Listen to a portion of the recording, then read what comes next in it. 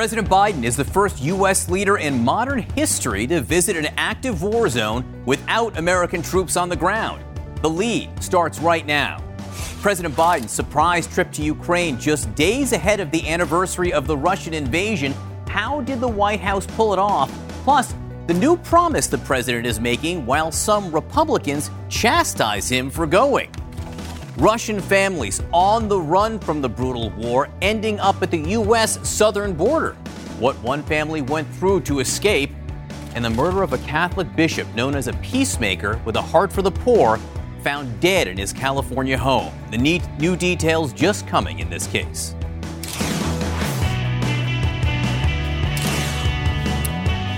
Welcome to The Lead. I'm John Berman in for Jake Tapper, and we start today in our world lead. Moments ago, President Biden arrived back in Poland after his unannounced trip to Ukraine earlier today. The president visited the country's capital of Kyiv and stood side by side with Ukrainian President Zelensky, where Biden declared Putin's war of conquest is failing as the war nears its one-year mark. Now, it is unprecedented in modern history for a U.S. president to visit an active war zone without U.S. troops present, but Biden said his trip was important to reaffirm unwavering U.S. support for Ukraine.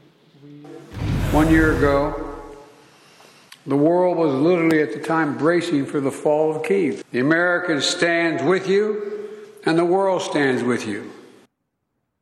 As part of the trip, President Biden announced another nearly $500 million in new assistance for Ukraine, including more military equipment.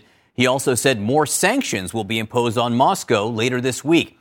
Let's start our coverage this afternoon with CNN's Phil Mattingly in the Polish capital, Warsaw, on the significance of this dramatic visit. Morning, Mr. President. For President Biden, a dramatic moment, months in the making. 1 year later, Kyiv stands, and Ukraine stands. Democracy stands.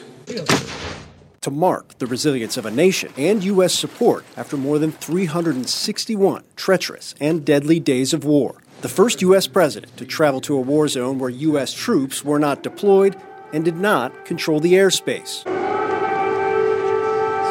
The acute risks punctuated as the two leaders walked on the streets of Kyiv. I thought it was critical that there not be any doubt, none whatsoever, about U.S. support for Ukraine in their war against the brutal attack by Russia.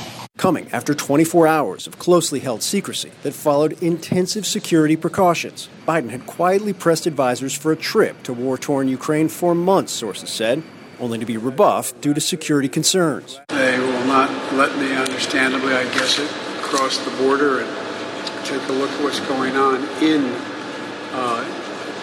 Ukraine. That changed late last year as he looked to the one-year mark of Russia's invasion, tasking a small group of White House, Pentagon, and Secret Service officials to put together a trip with no historic precedent. The president ultimately decided it was a calculated risk and one that he was prepared to take. Departing in the cover of darkness at 4:15 a.m. on Sunday morning, accompanied by just a handful of advisors. 2 reporters on the trip were required to turn over their electronic devices. He flew to Poland, where he boarded a train for the roughly 10-hour trip to Kyiv. U.S. air assets deployed at the Poland-Ukraine border to keep watch, officials said. We did send a notification to the Russians several hours before the president left, primarily for deconfliction purposes. Putin. And while the Russian response was not characterized, Biden's message to Russian President Vladimir Putin, unequivocal. Putin thought Ukraine was weak and the West was divided.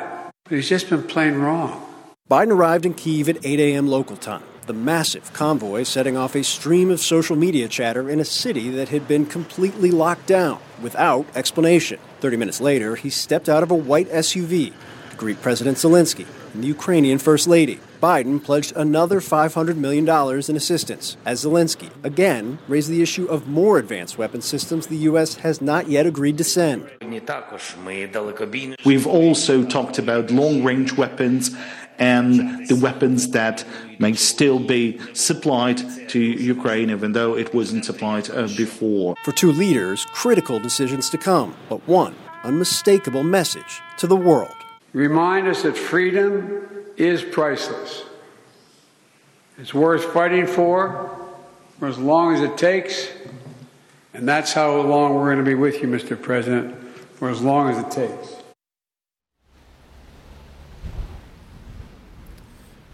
And John, the president is on his way to Warsaw now, where he's expected to give a speech that was supposed to be the centerpiece of the trip before we knew he was headed to Kyiv. That'll be a critical speech from the president, not just because of the message he wants to lay out to the public here in Poland, but also to the entire world, but also because it will follow an address by President Vladimir Putin, a highly anticipated address just a few hours before in Moscow. John? Yeah, those side-by-side speeches, almost side-by-side, will be fascinating to watch. Phil Mattingly in Warsaw, thank you so much for that report. I want to go now to CNN Chief International Correspondent Clarissa Ward, who is in Kyiv. Clarissa, so how is this visit, the president's unprecedented visit, playing among Ukrainians? I think it's been overwhelmingly positive, the response that we've seen so far. You saw a lot of local Kyiv residents pouring into the square behind me, where you saw President Biden walking around with President Zelensky. They were posing for photographs. I spoke to one woman who said, wow, it's amazing. The big boss came to town. And I think there's a genuine hope that this is an important signal that the U.S. is going to continue to stand in lockstep with the Ukrainian people at a really very challenging moment in this war. Take a listen to what a couple of residents had to say.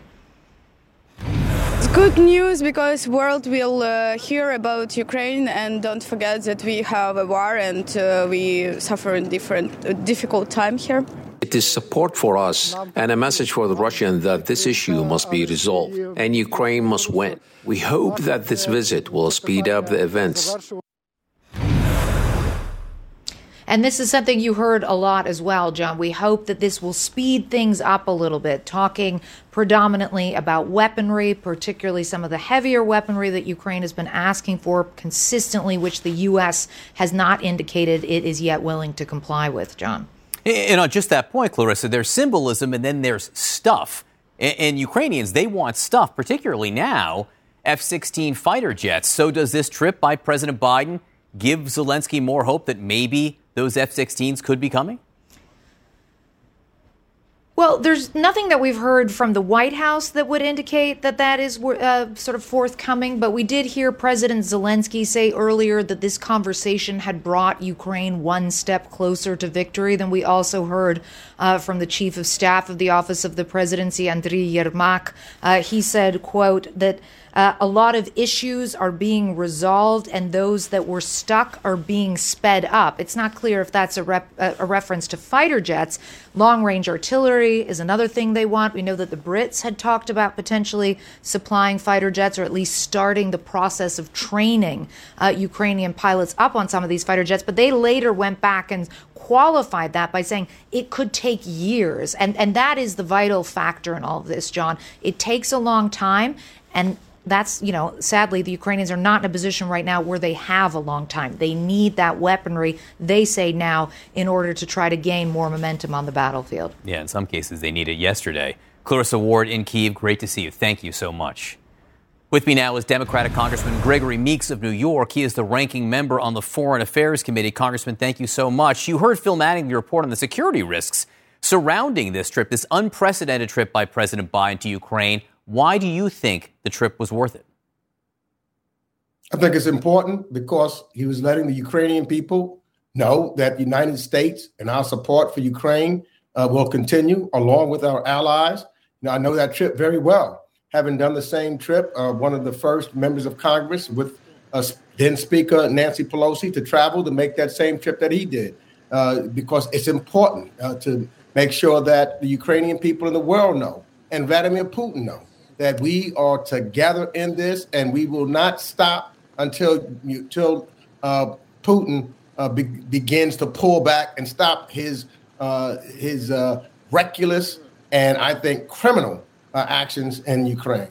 Now, CNN is reporting that this trip is causing fury in Russia's pro-military circles. It's sort of seen as upstaging Putin on the eve of a major address he is set to give. Should the U.S. be worried about possible backlash from Russia? No, we're not worried about that with Russia. I think that what needs to happen is the United States, led by President Biden and our allies, are standing up. No one thought, particularly Putin, that the world would stay unified I think that it's time that Joe Biden receives the credit that is due. We are where we are now is because he has led. He has not led by America going alone. He has led by making sure he kept all of our allies together and that Ukraine is getting the resources that it needs. And we continue to intensify and add in. We're making sure, like, for example, I'm proud that and applaud the additional artillery ammunition that the president has pledged and the anti-armor systems that Ukraine is using so effectively on the battlefield and the air surveillance radars, which are extremely important. So we'll continue to move collectively together. And that is key, that we're doing it together with our allies. It's not the United States. And I'm tired of hearing some people in the United States should do this by themselves. We would not be where we are today if President Joseph Biden had not worked together to lead a real coalition of our allies together. Look, you mentioned some criticism, and today several House Republicans criticized the president for this trip. Congresswoman Marjorie Taylor Greene tweeted, "Today on our President's Day, Joe Biden, the president of the United States, chose Ukraine over America." Congressman Scott Perry wrote, "Breathtaking that President Biden can show up in Ukraine to ensure their border is secure, but can't do the same for America." Congressman Greg Murphy wrote, "So it takes 2 years for Joe Biden to visit the war zone he created at our southern border, but then he goes to see another war zone he created in Ukraine." What do you say to these members, your colleagues?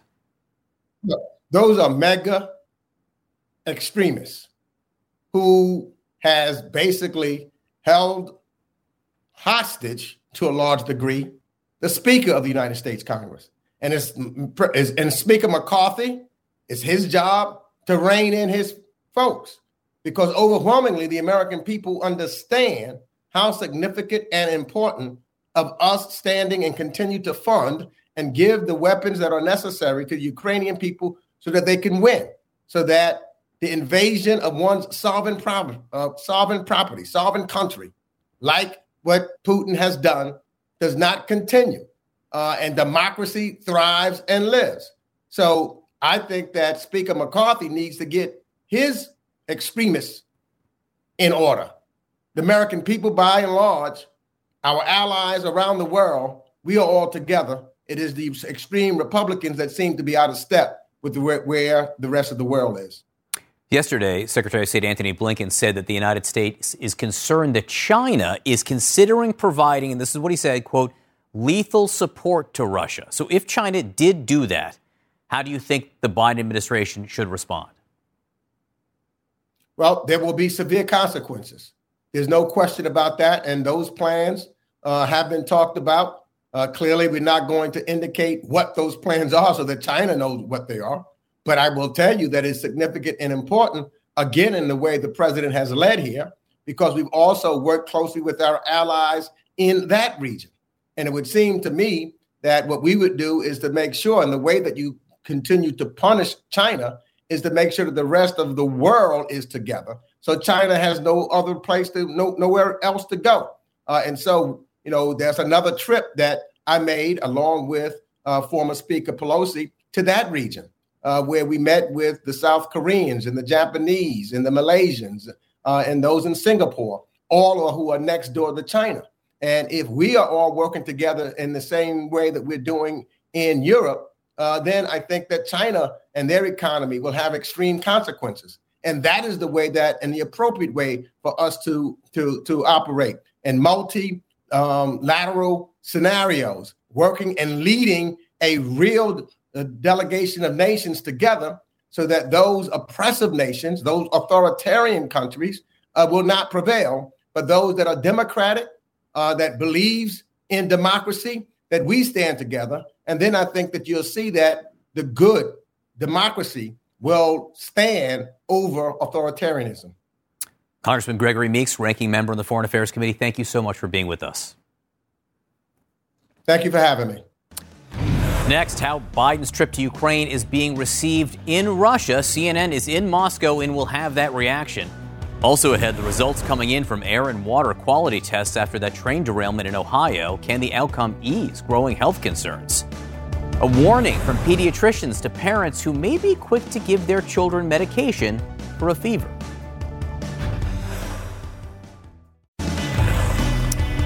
Back now with our world lead. President Biden's unannounced trip to Ukraine is not going over well with certain circles inside Russia. Pro-military bloggers and journalists are angry and embarrassed, criticizing the Kremlin for not being able to stop the visit. This piles more pressure onto Russian President Vladimir Putin, who will try to justify his actions in a national address tomorrow. CNN's Fred Pleiken is in Moscow. Fred, give us more of a sense of how Russia is reacting to President Biden's visit. Yeah, hi there, John. And you're right. I mean, these military bloggers, the hardline military bloggers, they have become really prominent as this war has been going on. And you're absolutely right. There are some who are saying that this was an embarrassment for Vladimir Putin, that showed weakness on the part of Vladimir Putin, that the U.S. president can essentially go into a place where the Russians say they can strike at will and just meet President Volodymyr Zelensky on the ground there in Kiev. But there's also a lot of other Russian politicians and people in Russian media who are saying that essentially because of the fact that the U.S. itself has said that they notified the Russians before President Biden came there to avoid any miscalculations, as the U.S. said, that it shows that essentially Vladimir Putin allowed President Biden to come there. One of the people who said that is the former Russian president, Dmitry Medvedev, who is still also deputy head of Russia's Security Council. I want to read you some of what he said. This is a quote. Biden, having received security guarantees in advance, finally went to Kiev. And here it is important to note that the West already delivers weapons and money to Kiev quite regularly in huge quantities, allowing the military-industrial complex of NATO countries to earn money and steal weapons to sell to terrorists around the world. Dmitry Medvedev, who has, become pretty hardline himself over the past couple of months. However, this is one of the narratives really that we've been seeing the Kremlin push, where essentially they are trying to portray all this as something where they say they're not in a war with Ukraine, but essentially in a war with the West, with giving weapons to Ukraine. One thing we'll also probably hear in Vladimir Putin's speech tomorrow as well, John. We will be listening. Fred Pleiken in Moscow, thank you very much. With me now is Beth Sanders, CNN national security analyst and former deputy director of national intelligence, and retired U.S. Air Force Colonel Cedric Leighton. He is also a CNN military analyst. Beth, first to you. Put this into context for us. How big of a deal was it for President Biden to make this trip happen? I think it's a big deal. This is the first time in modern history that a U.S. president has gone to a war zone that hasn't been controlled by the U.S. military. So it was a big deal in terms of logistically and taking the risk of going there. But I think symbolically, it is huge. It's huge for two reasons. One, this is about solidifying, making sure that the alliance holds together, that the U.S. and our allies keep supporting Ukraine, and he needs to do these bold moves in order to do that. And then secondly, I think it's just this real juxtaposition with us versus Russia, which you and Fred were just talking about. And with Putin's speech tomorrow and Biden's speech tomorrow, we're really starting to see this kind of firming up of this looking more like a U.S.-Russia war. Colonel Leighton, Beth just talked about the symbolism here. There's also some new military assistance, but as far as we know, it does not include the item at the top of Ukraine's wish list right now, which is fighter jets. Should the U.S. be sending Ukraine fighter jets? Yeah, John, at this point, I think we should. But we should have had the planning in progress for doing something like this for many months now. Ideally, we would have done it about 2 months into this war when we realized that the Ukrainians were going to stand fast and they're going to hold territory and then regain territory. Since we haven't done that, now is as good a time as any to catch up and to provide the training that Ukrainian pilots will need. So the short answer is yes to planes like the F-16 and also yes to longer range missiles. So, Beth, we were just talking about the military bloggers inside Russia criticizing Russia for allowing, for lack of a better word, this trip to happen. You were talking about Putin's speech tomorrow also. How do you think all of this might affect Putin's speech? Well, I think he's going through his speech right now or, overnight with a red pen, and he's going to make all that language even tougher, even more about this being a fight, an existential fight between Russia and the U.S. And I also expect that there's a high potential that we'll see another kind of missile barrage attacking Kyiv because these folks on his right flank, on Putin's right flank, are really upset. It was all over the Russian TV today, pictures of Biden and Zelensky hugging and walking around. It's infuriating them. And I think Putin has to show that he is a tough guy. You know, Colonel, to that point, I was in Lviv in Ukraine last March when President Biden was speaking over the border in Poland, and Russia conducted airstrikes right before President Biden was set to speak. And you had the sense they did it so that all the cameras that we were using could see their airstrikes. How concerned should the U.S., should Ukraine be that this visit might prompt more Russian aggression? Well, I think they should be quite concerned. I think it's, really very likely, as Beth mentioned, that they will start to do something like this. They have a tendency to be very symbolic in their actions, and their military actions tend to be more symbolically oriented anyways than ours do. So it becomes, I think, a clear need and a clear imperative for the Ukrainians to be prepared for something like this, and to also prepare their population that these attacks on the infrastructure and other military installations will continue at this point, and they'll probably get fairly bad. You know, in terms of international security, one crucial meeting, Beth, today was Joe Biden and Vladimir Zelensky. But inside Russia, China's top diplomat landed right about the same time in his meeting with Russian officials. And this comes as Antony Blinken says that the U.S. is nervous, scared, or concerned, raised concerns, I should say, that China will provide lethal military aid to Russia. How much of a concern should that be, and what would that do to U.S.-China relations? Well, U.S.-China relations are at a 40-year low already. I think that, right now, the effort by both sides coming out of Bali was to try to, as the Biden administration says, put guardrails on and basically keep the wheels from falling off the bus. And I think that would be just devastating. But, this is really another bold move by the Biden administration to use intelligence, not just keep it hidden, but to use it in order to constrain the actions of our adversaries. They did it effectively against Russia. And now I think this will be effective against China. I mean, what China's trying to do is have its cake and eat it too. They're trying to square the circle of all these different things that they're trying to accomplish. But this lays bare their efforts. All right, Beth Sander, Colonel Cedric Layton, thank you both very much. Ahead, more than 2 weeks since the train derailment in Ohio and the controlled burns that followed, is the air and water too dangerous for people who live there? The test results are in.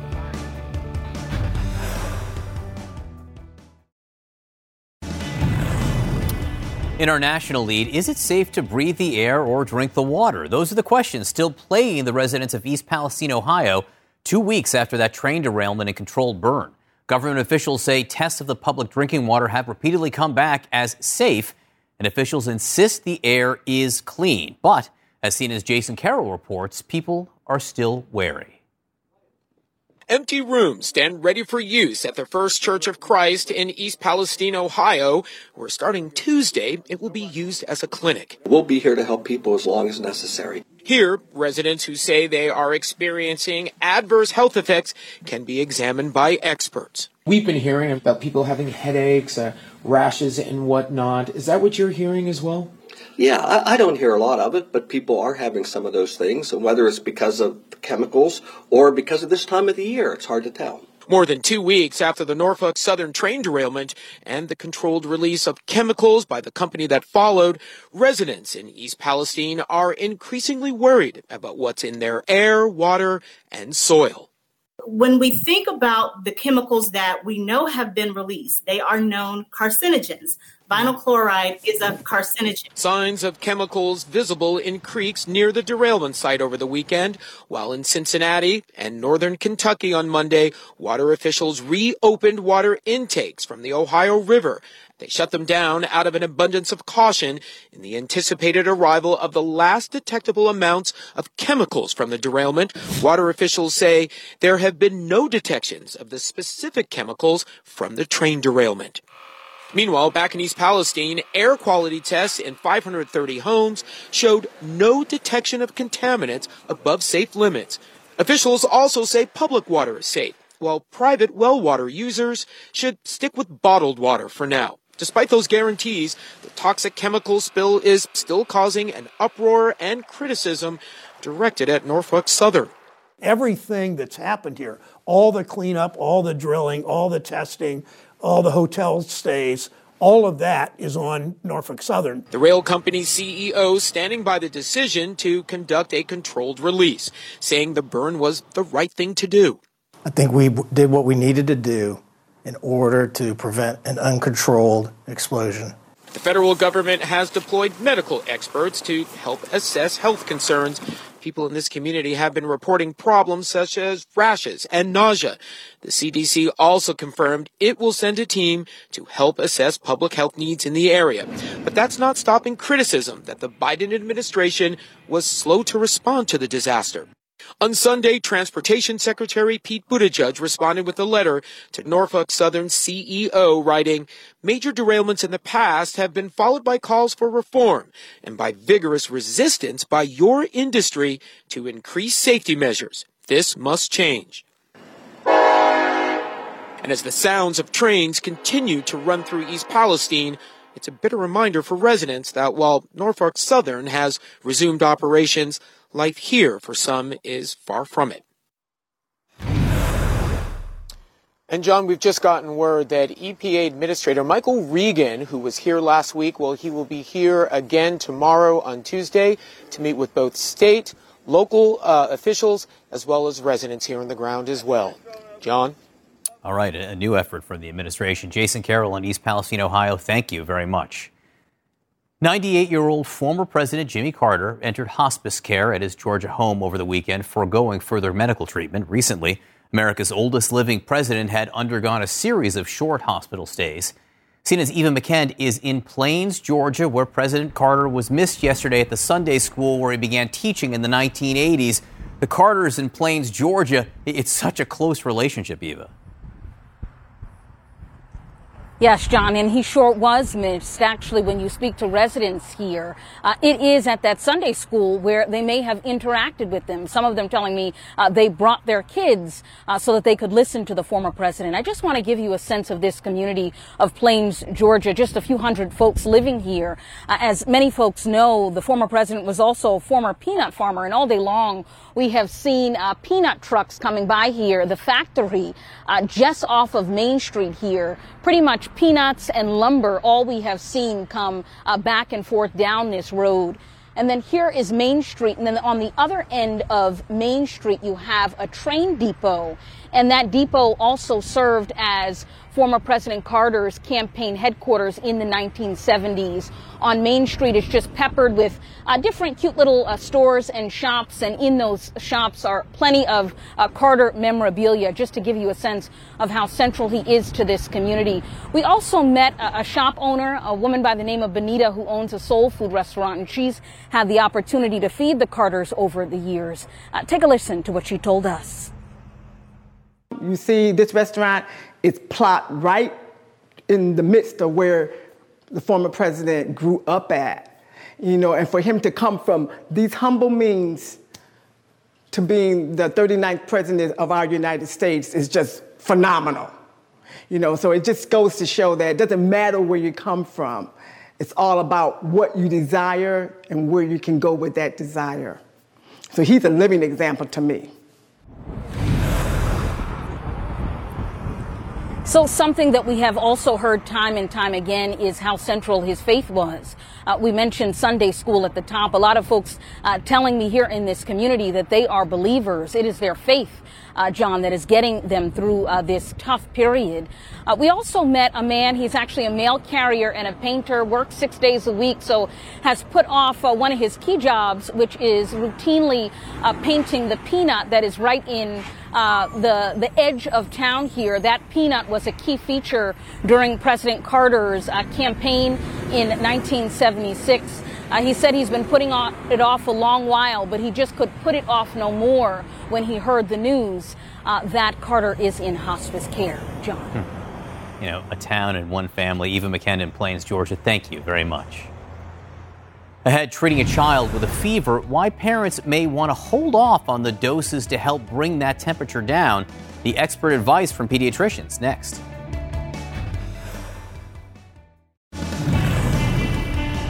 In our health lead, a new poll shows that 1 in 3 parents would give their children fever-reducing medicine once signs of a fever arise. But pediatricians warn unnecessary usage might mask the pain of what's actually going on. CNN's Elizabeth Cohen joins me now. First, Elizabeth, tell us more about this poll.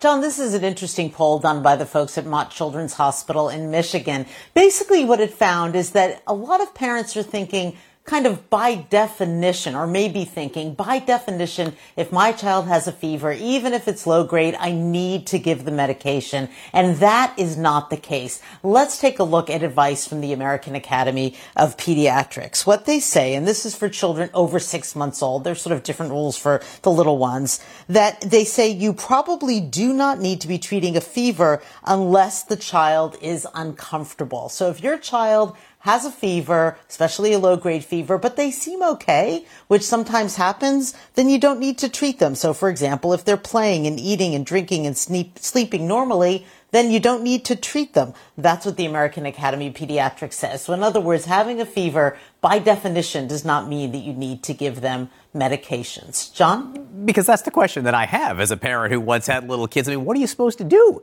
if it starts going up the temperature?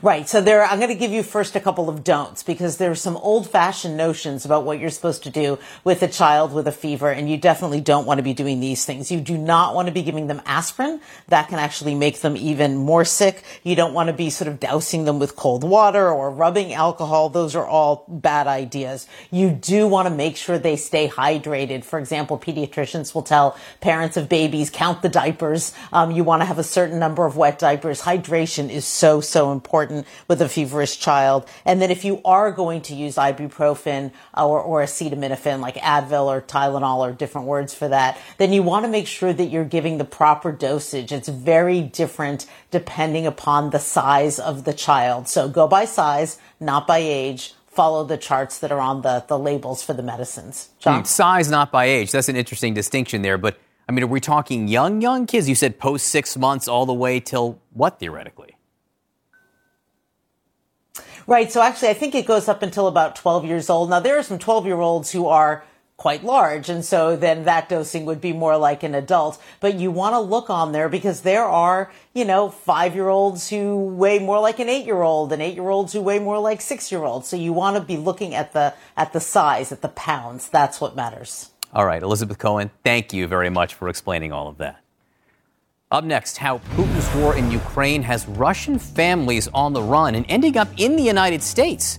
One family's complex journey with babies in tow. That's next. In our world lead, since Russian President Vladimir Putin imposed a military draft last September, a staggering number of Russians has been trying to seek asylum in the United States. Look at this from Customs and Border Protection. At the peak in December, nearly 8,000 Russian migrants showed up along the U.S.-Mexico border. That's a stark contrast from the time before Putin's order. CNN's Rosa Flores caught up with one Russian family who made that daring journey. Yes. Yeah, we played that. Michael and Nellie Manzarin loved life in Russia with their 2 boys, Mark and Philip. Life was good. Vladimir Vladimirovich Putin. But their world turned upside down last September when Vladimir Putin declared the first draft since World War II, drafting men Michael's age. I don't want to kill innocent people of Ukraine. They're protecting their territories. They're protecting their homes. Michael thought about his own family. I was afraid for my boys. I was afraid for my family. Was that your biggest fear? Oh, yeah, one of my biggest fears, of course. At the time, fear spread quickly in Russia. Wives and mothers wailed as their loved ones were forced to go to war, and thousands of Russians fled to neighboring countries to avoid the draft. The backup at the Russian border seemed endless. Turns out, many of them were headed to America. In fact, the number of Russians encountered at the U.S. southern border has nearly tripled since Putin imposed the draft. From about 1,600 Russians in August 2022, the month before the draft, to more than 4,500 in January 2023. So this is Russia. This is the bus station. Fearing Michael could be drafted at any moment, the Manzarins separated. Praise God, it was just temporary. Michael left Russia first to Kazakhstan by bus. A week later, And here is Nelly in the bus. Nelly and the boys joined him. My favorite moment. Mark was so happy to see me. He was crying. And they traveled by train to Uzbekistan. This is Uzbekistan, Cherchik. Where they slept on the floor of an apartment they shared with friends for more than a month. But they were nervous because Uzbekistan is a post-Soviet country that can be friendly to Russia. Then they learned some of their Russian friends were entering the U.S. They crossed the border from Mexico to the United States. It happened to one family, then to another family, and we started to pray. In late November, with guidance from a U.S. nonprofit organization, the Manzarins arrived to Reynosa, Mexico. This is the video of our apartment, which is across the border from South Texas. There, Michael says, up to 700 Russians were waiting for their own chance to enter the U.S. legally. All the people that were there, they were against the war. That was the reason why they left Russia.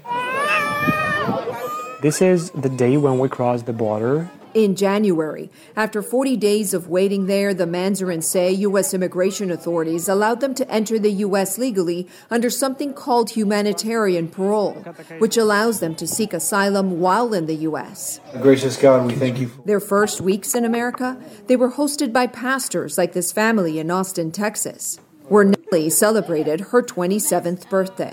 And the entire family celebrated being free and safe together. The Manzarins are in Washington state. They are settling into a Russian-speaking Christian community, and they plan to seek asylum here in the United States. But their future here is uncertain. As you know, it will be up to an immigration judge to determine whether that asylum is granted or denied. And John, they tell me that their biggest fear right now is getting deported because, as you saw in that story, Michael Manzarin has spoken against the war. He fled because of the draft, and they fear the worst if they do get deported back to Russia. John. What a journey. Rosa Flores, thank you very much.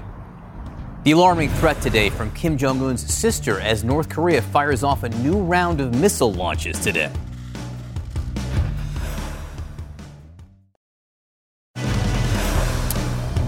Welcome to The Lead. I'm John Berman, in for Jake Tapper. In this hour, there are just not enough hands. How virtual reality is being used to help alleviate a huge shortage in one job field. Plus, an arrest made in the killing of a Catholic bishop in his own house. What we're learning about the suspect and a possible motive. In leading this hour, moments ago, President Biden returned to Poland after his unannounced visit to Ukraine. Earlier this morning, President Joe Biden appeared with President Volodymyr Zelensky in Ukraine's capital, Kyiv. This visit comes almost 1 year into Russia's invasion of Ukraine.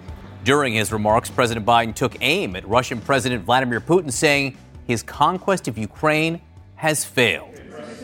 CNN's Alex Marquardt is in Kyiv with more on this historic, unannounced, in many ways unprecedented trip that Zelensky says brought Ukraine, quote, closer to victory.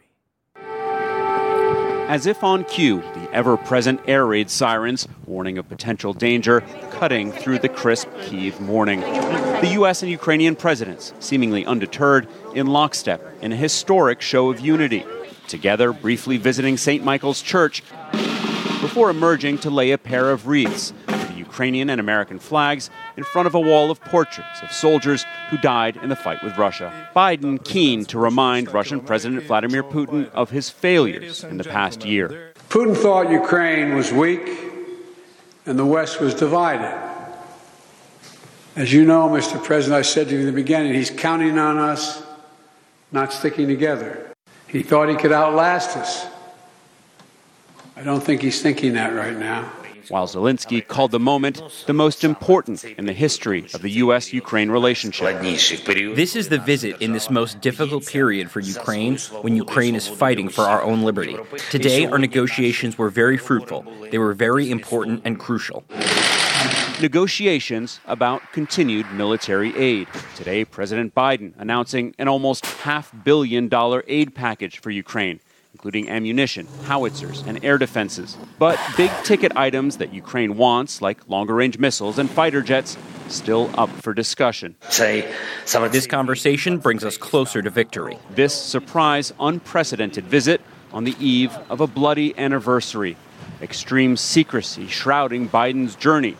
No word, but there were signs. Deserted streets and a heavy police presence suggesting a prominent arrival. Morning, Mr. President. President Biden quietly left Washington for Poland just after 4 a.m. under the cover of darkness, and after a long train ride across western Ukraine, arrived to warm smiles and laughter from Ukraine's first couple. His feelings left in a handwritten message about solidarity and friendship, which was echoed on the streets of Kyiv. It is support for us and a message for the Russians that this issue must be resolved and Ukraine must win. We hope that his visit will speed up the events. And, John, the White House says that they warned the Kremlin that Biden would be on the ground today for what they call deconfliction purposes, so that the Russians wouldn't do anything while he was here. Now, that was hotly debated in Moscow today, with some hardliners criticizing President Vladimir Putin for allowing Biden to come here to meet with Zelensky. We did hear from former Russian President Dmitry Medvedev, who has become something of a belligerent hardliner. He did acknowledge that they knew Biden was on the ground today. He then went on to accuse NATO of earning money and stealing weapons to sell to terrorists around the world. Now, we have not heard directly from President Putin since Biden's visit. We are expecting to hear much more from Putin tomorrow. He is due to give a big speech not long before President Biden does the same thing in Warsaw. John? All right, Alex Marquardt in Kyiv for us. Alex, thank you for that report. With me now, CNN's Caitlin Collins and Phil Mattingly. They are in Warsaw in nearby Poland. And CNN's Nick Robertson is with us from London. Caitlin, a top National Security Council official told you this morning this trip was a, quote, calculated risk. So talk to us about the logistics and security that it took for President Biden's team to get him in there safely to an active war zone. Yeah, there was a lot. You have not seen a U.S. president go into an active war zone where there are no U.S. forces at any time in recent memory. And there were a lot of deliberations that went behind this, we were told. But in the end, they basically decided the message that they would be sending by having Biden go into Ukraine was worth the risk that he was taking by going into Ukraine. And so they had this plane that left in the middle of the night in Washington. The blinds were pulled down as he was traveling and flying over. The reporters, there were only two of them, one photographer, one print reporter on the plane. They had their phones confiscated and taken from them during basically the entirety of this trip, obviously to keep it under wraps. And President Biden himself only taking a small contingent of aides with him. Typically, as you know, John, he travels with a big footprint, but they tried to keep it incredibly small as they flew to Poland. And then in Poland is where he boarded the train for that 10-hour ride into Ukraine, of course, into Kyiv. You cannot fly into Kyiv. You haven't seen any other world leaders do that. And so they took this 10-hour journey in the middle of the night with reporters in different cabins than President Biden as they made a few stops to pick up more security. But that is all what led up to that trip that you have seen, these remarkable images of President Biden and President Zelensky meeting. But it is something that the White House said he had wanted to do for some time, but only now did they decide it was a manageable risk where he could make this visit. And Nick, clearly there are different audiences that the White House was directing this trip to be seen by them. In U.S. European partners, almost definitely one of them. So how is this trip being seen by them?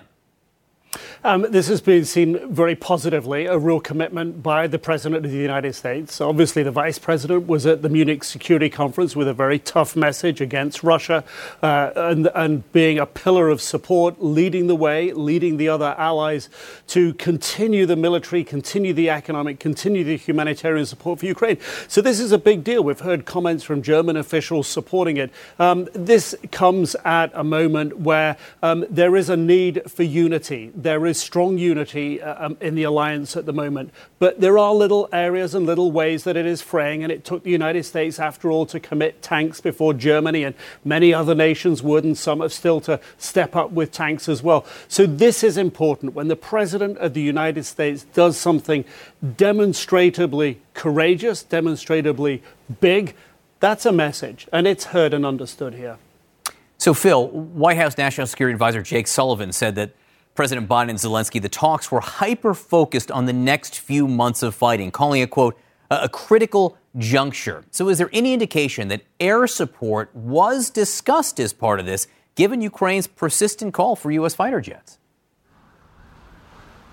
Yeah, John, I think it's implicit in how this was framed by National Security Advisor Jake Sullivan that that's exactly what was discussed. And U.S. officials did not go into this meeting, the president did not go into this meeting unaware of what President Zelensky has asked for, of what Ukrainians have requested repeatedly over the course of the last several months. And I am told that long-range missile systems and fighter jets were brought up and discussed, both sides laying out their particular perspectives. No red lines were drawn, I am told, but those perspectives were consistent with where they have been up to this point, which has been the president repeatedly saying no when asked about fighter jets, long-range missile systems being rebuffed out of concern about what it would mean for escalatory issues with Russia. One thing I would note, though, there has been a very clear evolution over the course of the last 361 days of what the Ukrainians have asked for. The U.S. and its allies have said no, not an option, and then at some point have slowly over the course of time shifted towards yes, and then delivery or training. So that is an evolution that has transpired. That is an evolution that is certainly expected to continue. Whether or not it will continue on fighters and on these long-range missile systems, that's still up in the air, John. Yeah, one of those weapon systems that it was a no until it was a yes were tanks, Nick. And you were with Ukrainian troops in Poland as they were getting trained in these German-made Leopard 2 tanks last week. So the tank issue, though, is settled. They are on the way in. What are European leaders and European capitals, what are they saying about the idea of air support, fighter jets? I think the consensus is that this is something that's on the table. The British have already committed to training Ukrainians on fighter jets.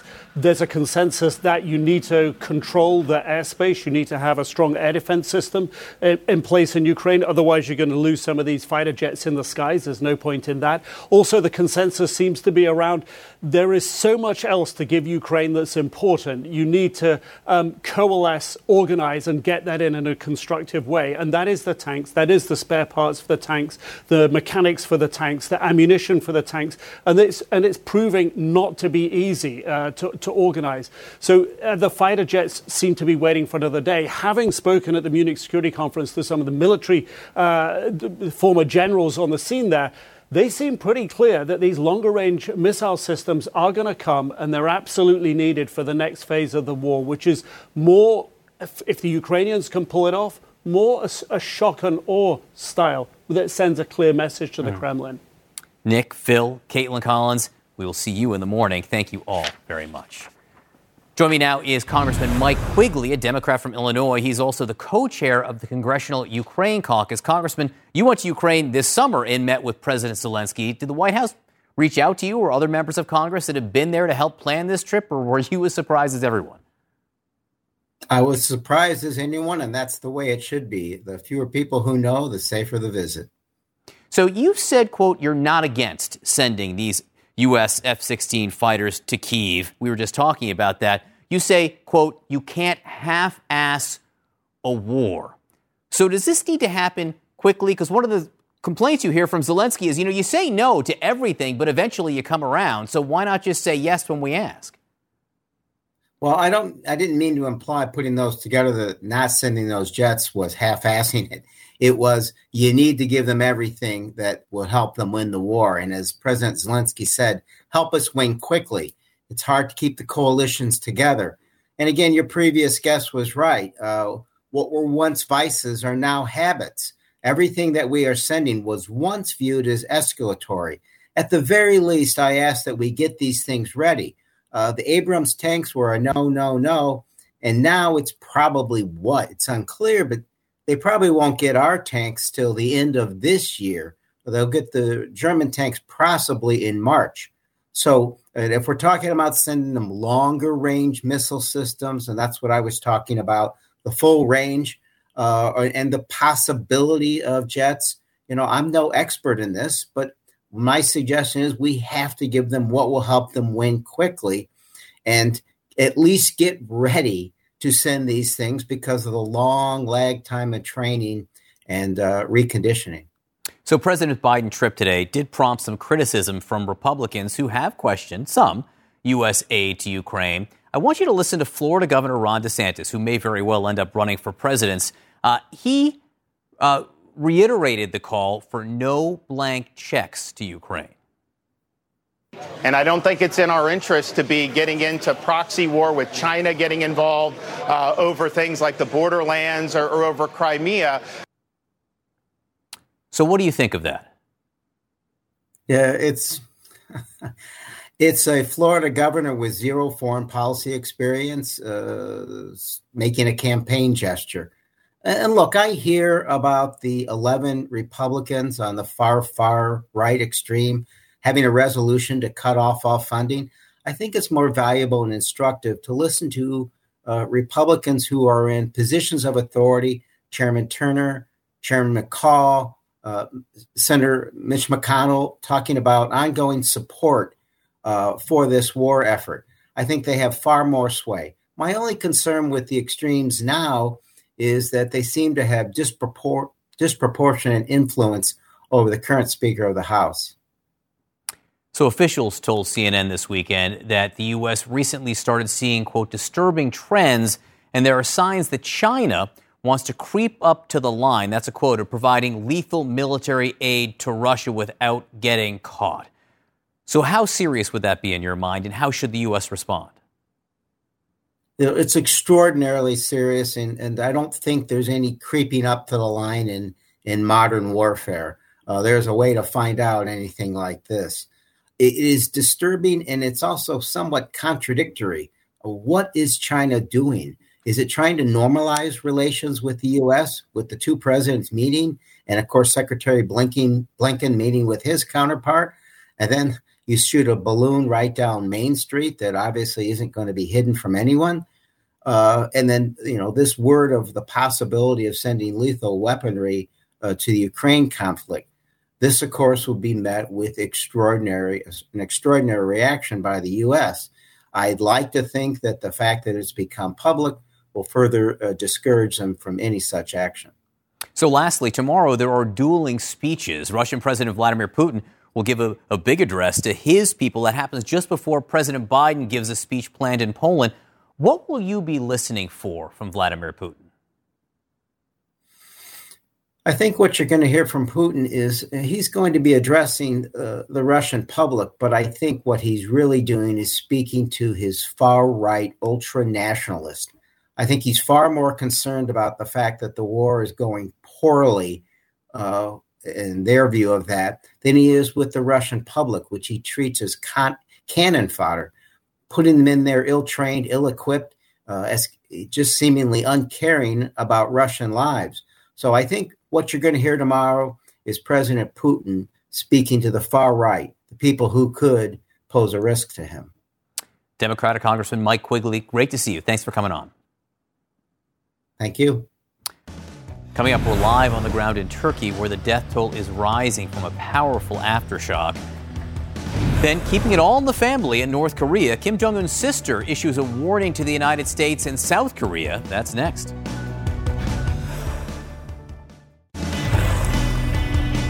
Back now with our world lead. At least 3 people are dead, hundreds more injured after a strong aftershock rattled southern Turkey this afternoon. It comes just 2 weeks after that huge earthquake killed more than 41,000 people in the region. CNN's Jumana Karaca is in Antakya, Turkey. Jumana, what do we know about the damage from this aftershock? Well, John, as you mentioned there, this aftershock is 6.3, striking here in Hatay province, where we are. At least 3 people confirmed killed, according to Turkish officials. More than 200 are being treated in hospitals. And what you also have is several of these search and rescue operations that are ongoing in different areas. In this one location, John, where we are, they believe that there are 3 people who are trapped inside. 1 person was rescued earlier on.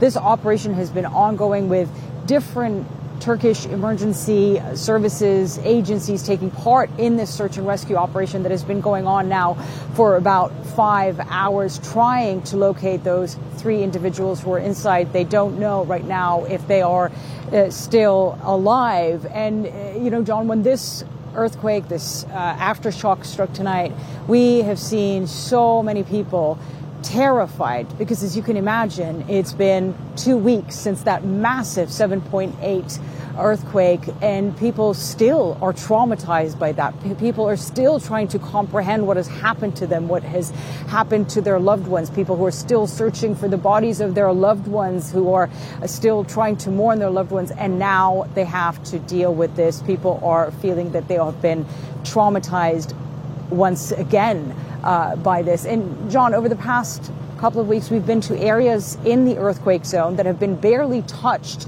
by that massive earthquake, but where you still find people who are scarred by what they have been through.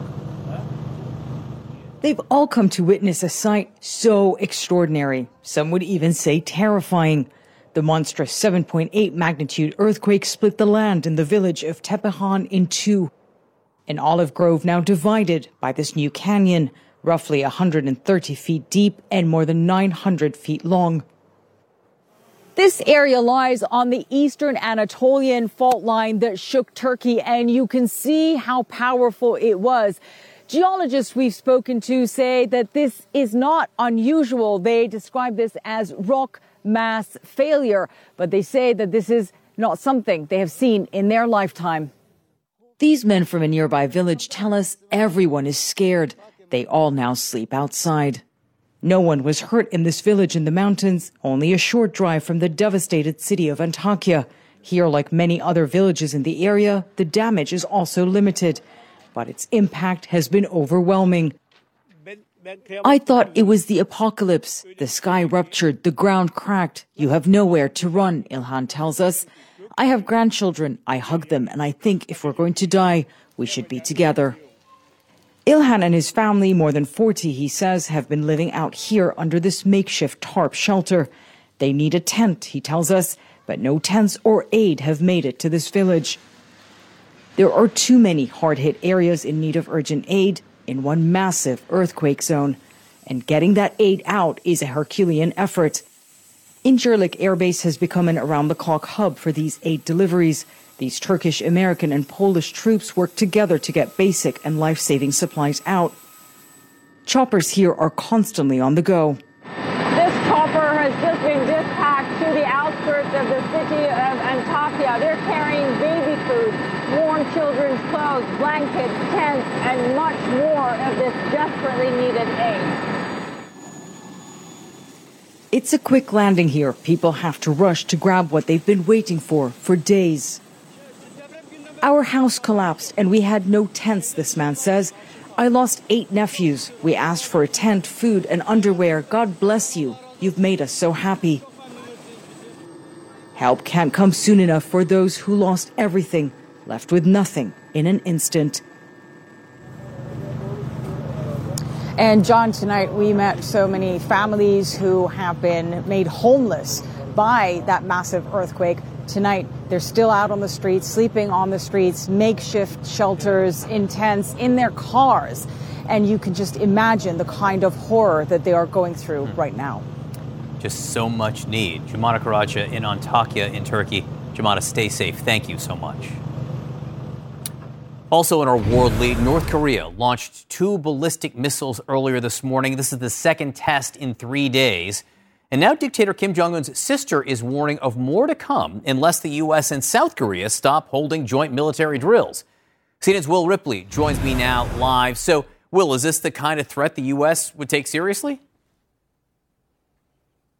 Oh, absolutely, especially because the first launch that we saw on Saturday was an intercontinental ballistic missile, the Hwasong-15, that flew thousands of miles up into space and then barreled back down into the waters near Japan. This is the kind of missile that theoretically could hit any city in the mainland U.S., which is why the U.S. Indo-Pacific Command is calling these actions destabilizing, even though these tests, they say, did not pose a direct threat to U.S. troops and other personnel in the region. Now, the big concern, as far as North Korea goes, is that they are mass producing these ICBMs, these intercontinental ballistic missiles. In fact, they displayed them at a military parade just last week. A lot of the attention was focused on Kim Jong-un, who was standing there with his 9-year-old daughter, who a lot of people believe might be being groomed right now as a possible successor. It seems pretty early in that process, but it is raising speculation about why is Kim so urgently putting his daughter front and center and also ordering so many missiles to be produced and perhaps testing them, even testing them at not a highly lofted trajectory that goes far up,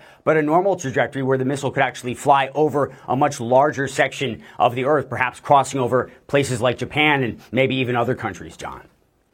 So, Will, in response to today's test, Japan's prime minister is pushing for an emergency UN Security Council meeting. What kind of response might a meeting like that result in? Well, in terms of the response from North Korea, nothing can anger them more than either United Nations actions or military drills, joint military drills. And the United States actually conducted some joint exercises with South Korea and Japan in response to this latest launch. And they have boots on the ground military drills for the Korean Peninsula next month. As for inside the UN Security Council, of course, a lot of the members are putting out statements, including the United States, condemning this launch. But the problem is, John, the permanent members, Russia and China, both have veto power, which has made the council essentially unable to do anything to punish North Korea for all of these missile launches, including 37 last year. All right, Will Ripley for us. Thank you, Will, as always.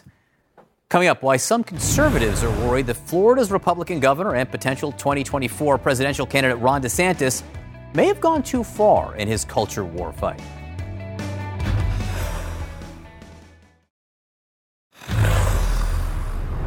Florida is the state where woke goes to die. So Florida Governor Ron DeSantis has become a national figure and leading potential candidate for the Republican presidential nomination by diving into some of the most controversial cultural war issues, including, you just heard it there, his fight against so-called wokeness. But there's growing concern from some Republican supporters of DeSantis that he's overstepped in some ways in this fight. CNN's Steve Paterno is live in St. Petersburg, Florida. And Steve, what are you hearing exactly from Republicans about this? John, there are basically two camps of Republicans we talked to, and that there's, sort of the free market conservatives who are looking to turn the page from Trump, and they're finding that they are troubled with DeSantis having some of the same tendencies as Trump in using sort of his government power to push his ideology on public institutions, on higher education, and even on businesses. And that has given them some reason to pause about DeSantis being an alternative to Trump. But we've also heard from people in DeSantis's corner, some people who would be supporters of him, who are saying that they are concerned that these actions are flying too close to the sun, and his war on woke might not play out well in a general election in 2024. And some of this concern has come from people who have been pretty big backers of him, including from Ken Griffin. He is a hedge fund owner who has given more than $10 million to DeSantis over the years. Last year, he was very critical of DeSantis for penalizing Disney, saying at one point, quote, "I don't appreciate Governor DeSantis going after Disney's tax status. It can be portrayed or feel like retaliation, and I believe that the people who serve our nation need to rise above these moments in time in their conduct and behavior." Now, Ken Griffin went on to say later in the year that he thinks Governor DeSantis has a, quote, tremendous record. So he hasn't necessarily lost a lot of support yet, but we are seeing some Republican governors draw some strong and stark differences with the governor over his handling of business and punishing people. Here's what a couple of them, Governor Sununu and former Governor Larry Hogan, had to say about DeSantis. For others out there that think that the government should be penalizing your business because they disagree with you politically, that isn't very conservative. And to me, it sounds like big government and authoritarian. You have to agree with me, and I'm going to tell you what you can and can't do. Yeah, now, John, some of these criticisms sound a lot like what people were saying about Trump in 2016. The difference is DeSantis was supposed to be a candidate that a lot of people were hoping would give him an opportunity to move on from sort of the Trump-era policies, and instead they're finding that he is kind of adopting many of his tactics. All right, Steve Paterno, thank you very much. I want to bring in former Democratic Congressman Mondaire Jones of New York, along with former Trump White House Communications Director Alyssa Farah Griffin. Alyssa, it's kind of an intellectual, heady argument here saying that Ron DeSantis is using the government. It's sort of a big government way he is attacking different things here. Some Republican leaders and insiders are criticizing that. Are you hearing any discomfort among actual Republican voters? So here's the thing. Ron DeSantis is masterful at commanding national media attention, and culture war stunts and leaning into the anti-wokeness gets him talked about. It raises his name ID, and it riles up the base. There are people like me, more in the Sununu, Larry Hogan camp, longtime, lifelong conservatives who see it as government overreach, masked as conservatism, whether it's going after Disney, whether it's dictating from the state what local schools should teach, rather than that being at the school board level or decided by parents. I do think, however, this is the Trump MAGA party. And I think that the party is more in line with where Ron DeSantis is than the more traditional conservative party that I grew up in. But I think we're going to hash that out. I think it's possible Sununu gets in the race. I would love to see him make that intellectual case. Larry Hogan's someone who can do it very well as well. And I'm curious to see where Nikki Haley comes down on this line, because it really is big government conservatism versus traditional small government. Congressman, you've been asked to weigh in, I'm sure, countless times on Republican primary potentials here. No, what do you think of the big government argument? Do you think that would stick on DeSantis? I think it does. I think more realistically, people are just appalled in a general election by some of the things that he's doing. I mean, he's leaning into the culture war. It's a general election. I'm saying, though, in a primary. Yeah, in a primary, look, it may well serve him, but I think that trying to out-Trump Donald Trump, so long as he remains in the race and it's a crowded field, is not going to inure to his benefit. He's going to have folks like, he in fact already has people like Nikki Haley in this race. Other people like Tim Scott are expected to get in. And so I don't think he's going to peel away the 30 to 40% in a Republican primary of people who are always going to be with Donald Trump by leaning in to these culture war issues that, again, have been resolved. I mean, we're talking about gay rights and like whether you'll teach black history. All of these things are very controversial. Let's hear from Donald Trump. Hang on, because I want you to weigh in on that too, Alyssa. Trump was writing this weekend at his social media platform about DeSantis, clearly going after DeSantis, saying DeSantis wants to cut Social Security and Medicare, loves losers like Jeb Bush and Paul Ryan and Karl Rove. Those are his words. And getting clobbered in the polls by me. DeSantis is a rhino who's trying to hide his past. Not sure if this line of attack works. However, Trump is doing something smart in this moment. I'll give him this, which is he's using his Truth Social platform, which is really the base of the base that's even reading this and paying attention, to try to draw doubt and draw out that, Ron DeSantis is really a rhino. He's not who you think he is. I'd expect him to go after him on COVID response. He's talked about, closing of beaches, support for Ukraine, different things that are these wedge issues that really rally the base of the base.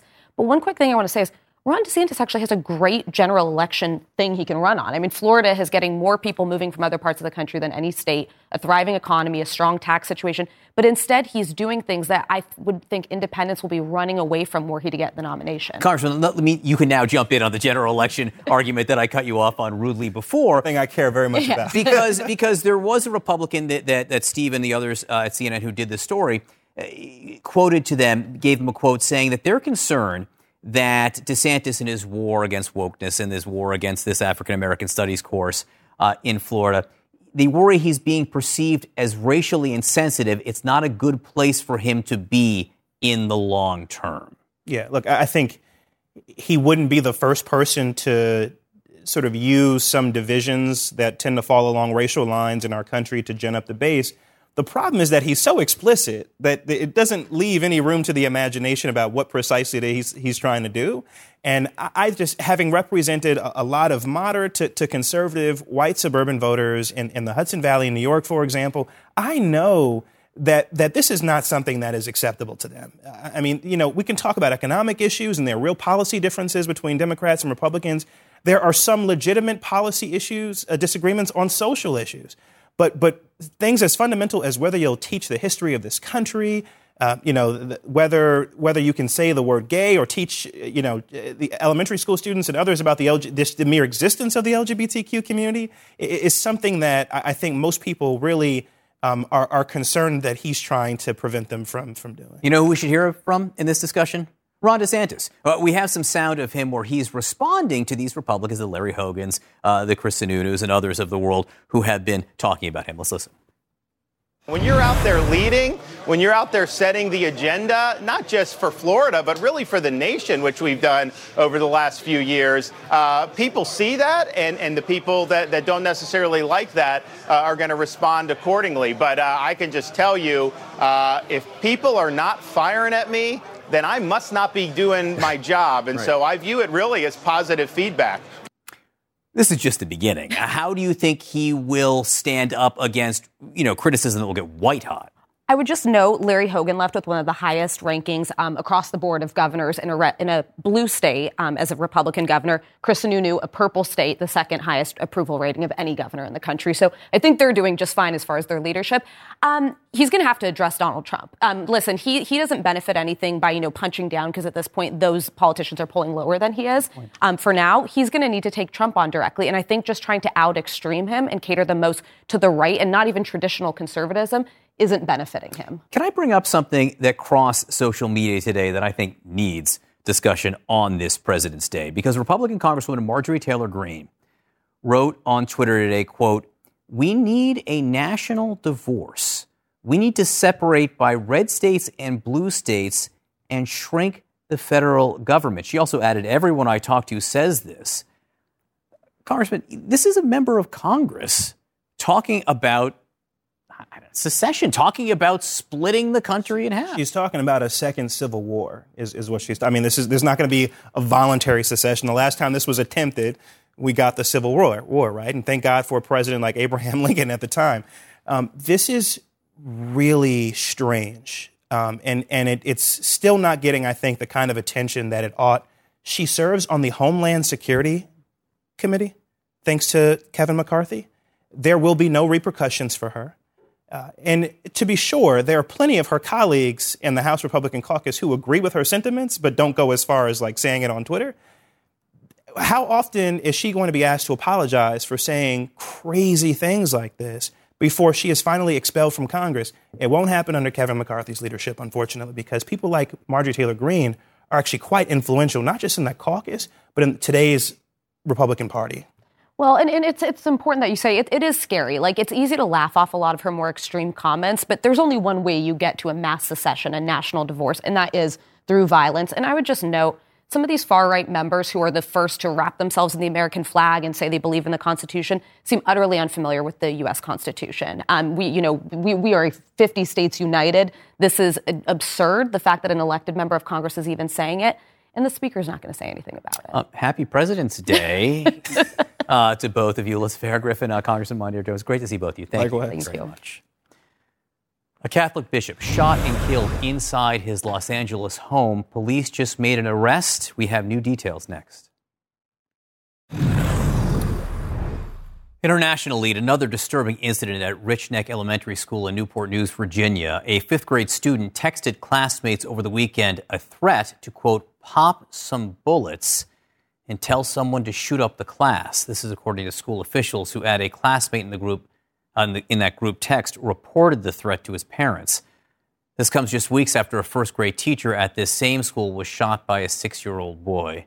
Rich Neck Elementary says the fifth grader who made the threat will not be allowed to return to school while the investigation is underway. International lead, a man has been arrested in connection with the fatal shooting of a beloved Los Angeles Catholic bishop. Police found 69-year-old Bishop David O'Connell shot to death inside his home on Saturday, leaving the community he served for decades in shock. Here's CNN's Camila Bernal. The Los Angeles Catholic community mourning the loss of Bishop David O'Connell. The bishop, who spent 45 years working in Los Angeles, was shot and killed in his home Saturday afternoon. He's just a beautiful human being. It's just hard to believe anybody would even consider hurting him in any way. Deputies responded to an emergency call around 1 p.m. and found O'Connell had been shot. A man has now been arrested in connection to the case, but authorities have not released any details about the suspect in the crime that has shocked the community. It's just heartbreaking to see what happened to him. I'm brokenhearted. I've been crying for the last 2 days knowing that he's no longer here to share all of his inspiration and his prayers and everything with us. The Los Angeles Archbishop, Jose Gomez, describing O'Connell as a man of deep prayer. O'Connell, who was from Ireland, is also being remembered for his love for the poor and the immigrant community and his humor. Okay, they told me that I haven't changed a bit since 1984. I said, I didn't know I looked so bad in 1984. The Archbishop now asking for prayers for O'Connell, his family, and for law enforcement as they continue the investigation. Now I know that he's in the presence of God, praying for all of us. for peace. We need peace. And the Catholic community here in Los Angeles continuing to honor and remember the bishop. They held a prayer service yesterday, and church leaders are asking people to continue praying. In terms of the investigation, we are expecting to learn more within the next 15 minutes. The LA County Sheriff's Department holding a press conference. Of course, the biggest questions here are who did this and exactly why. The motive, of course, being one of those big questions for authorities, John. Yeah, that press conference coming soon. Camilla, please keep us posted. Thank you very much. Thank you. Helping hands needed. One program is turning to virtual reality to try to fill a nationwide mechanic shortage.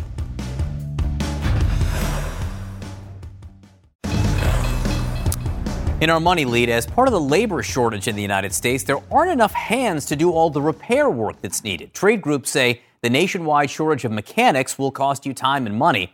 But there is at least one program with an unconventional solution to this real-world problem. As CNN's Pete Montine reports, this program is reaching out to people in prison and using new technology to train them to be mechanics. It is the newest fix for a vocation in short supply, virtual reality. She is replacing the tire. Here at Maryland nonprofit Vehicles for Change, the first tool trainee mechanics use is a pair of Oculus VR goggles. The simulated shop floor has it all, from the lift to the quintessential impact wrench. It's going to expedite the process of getting folks entry-level ready to come into the garages. The latest industry forecast says retirements from dealerships and repair shops will rise nationwide. There are 76,000 new openings for trained auto technicians each year, but 37,000 of those jobs go unfilled. We did a search the other day, and Indeed, just in the state of Maryland, for auto technicians locally, and it was over 2,600 technicians. That's a lot. That's a lot. After a little bit of instruction, I was ready to give it a try. Is my hair okay? Lesson 1, changing the oil. The cool thing about this is you can move around the shop, but also interact with the world around you. I'm taking the controller and grabbing the lift handle here and moving it up, and up goes the car. The VR is really, as you saw, almost as real as you can get without having your hands on a car. Martin Schwartz came up with this idea to supplement his charity. It's given out 7,500 donated cars to low-income families. But it's also his mechanics getting a second chance. The shop here is an internship for prisoners re-entering society. It's a field that is a little bit more lenient and is willing to hire people with a criminal background, and you can make quite a living. Terrence Grandy says his life was the streets of Baltimore's drug trade. Now he's putting cars back on the street. For someone that's incarcerated that comes home to a stable financial situation, that enables them not to go back to do the same thing that led them in prison. The goal here is to spread this technology across the country, even teaching prisoners still behind bars. Marcus Butler started his virtual reality training as part of a work release program. He is days away from the end of his prison sentence and the start of a new career. I have a trade, a skill that is with me. I learned it. I know it. And no matter where I go, it's always cars. There's cars everywhere. So I always have a job. Pete Montine, CNN, Washington. A remarkable program, and our thanks to Pete Montine for that reporting. Moments ago, President Biden arrived back in Warsaw in Poland, where he will deliver a speech tomorrow as Ukraine nears 1 year after the Russian invasion. Thanks so much for watching this President's Day. Ahead in the Situation Room, Wolf Blitzer will speak with senior White House official John Kirby.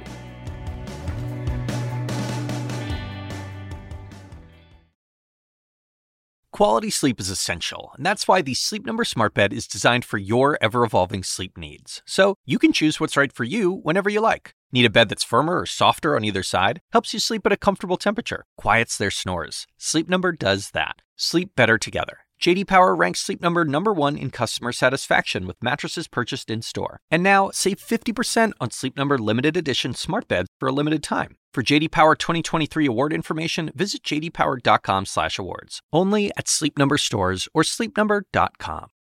I'm Dr. Sanjay Gupta, host of the Chasing Life podcast. In honor of our 10th season, we want to hear from you.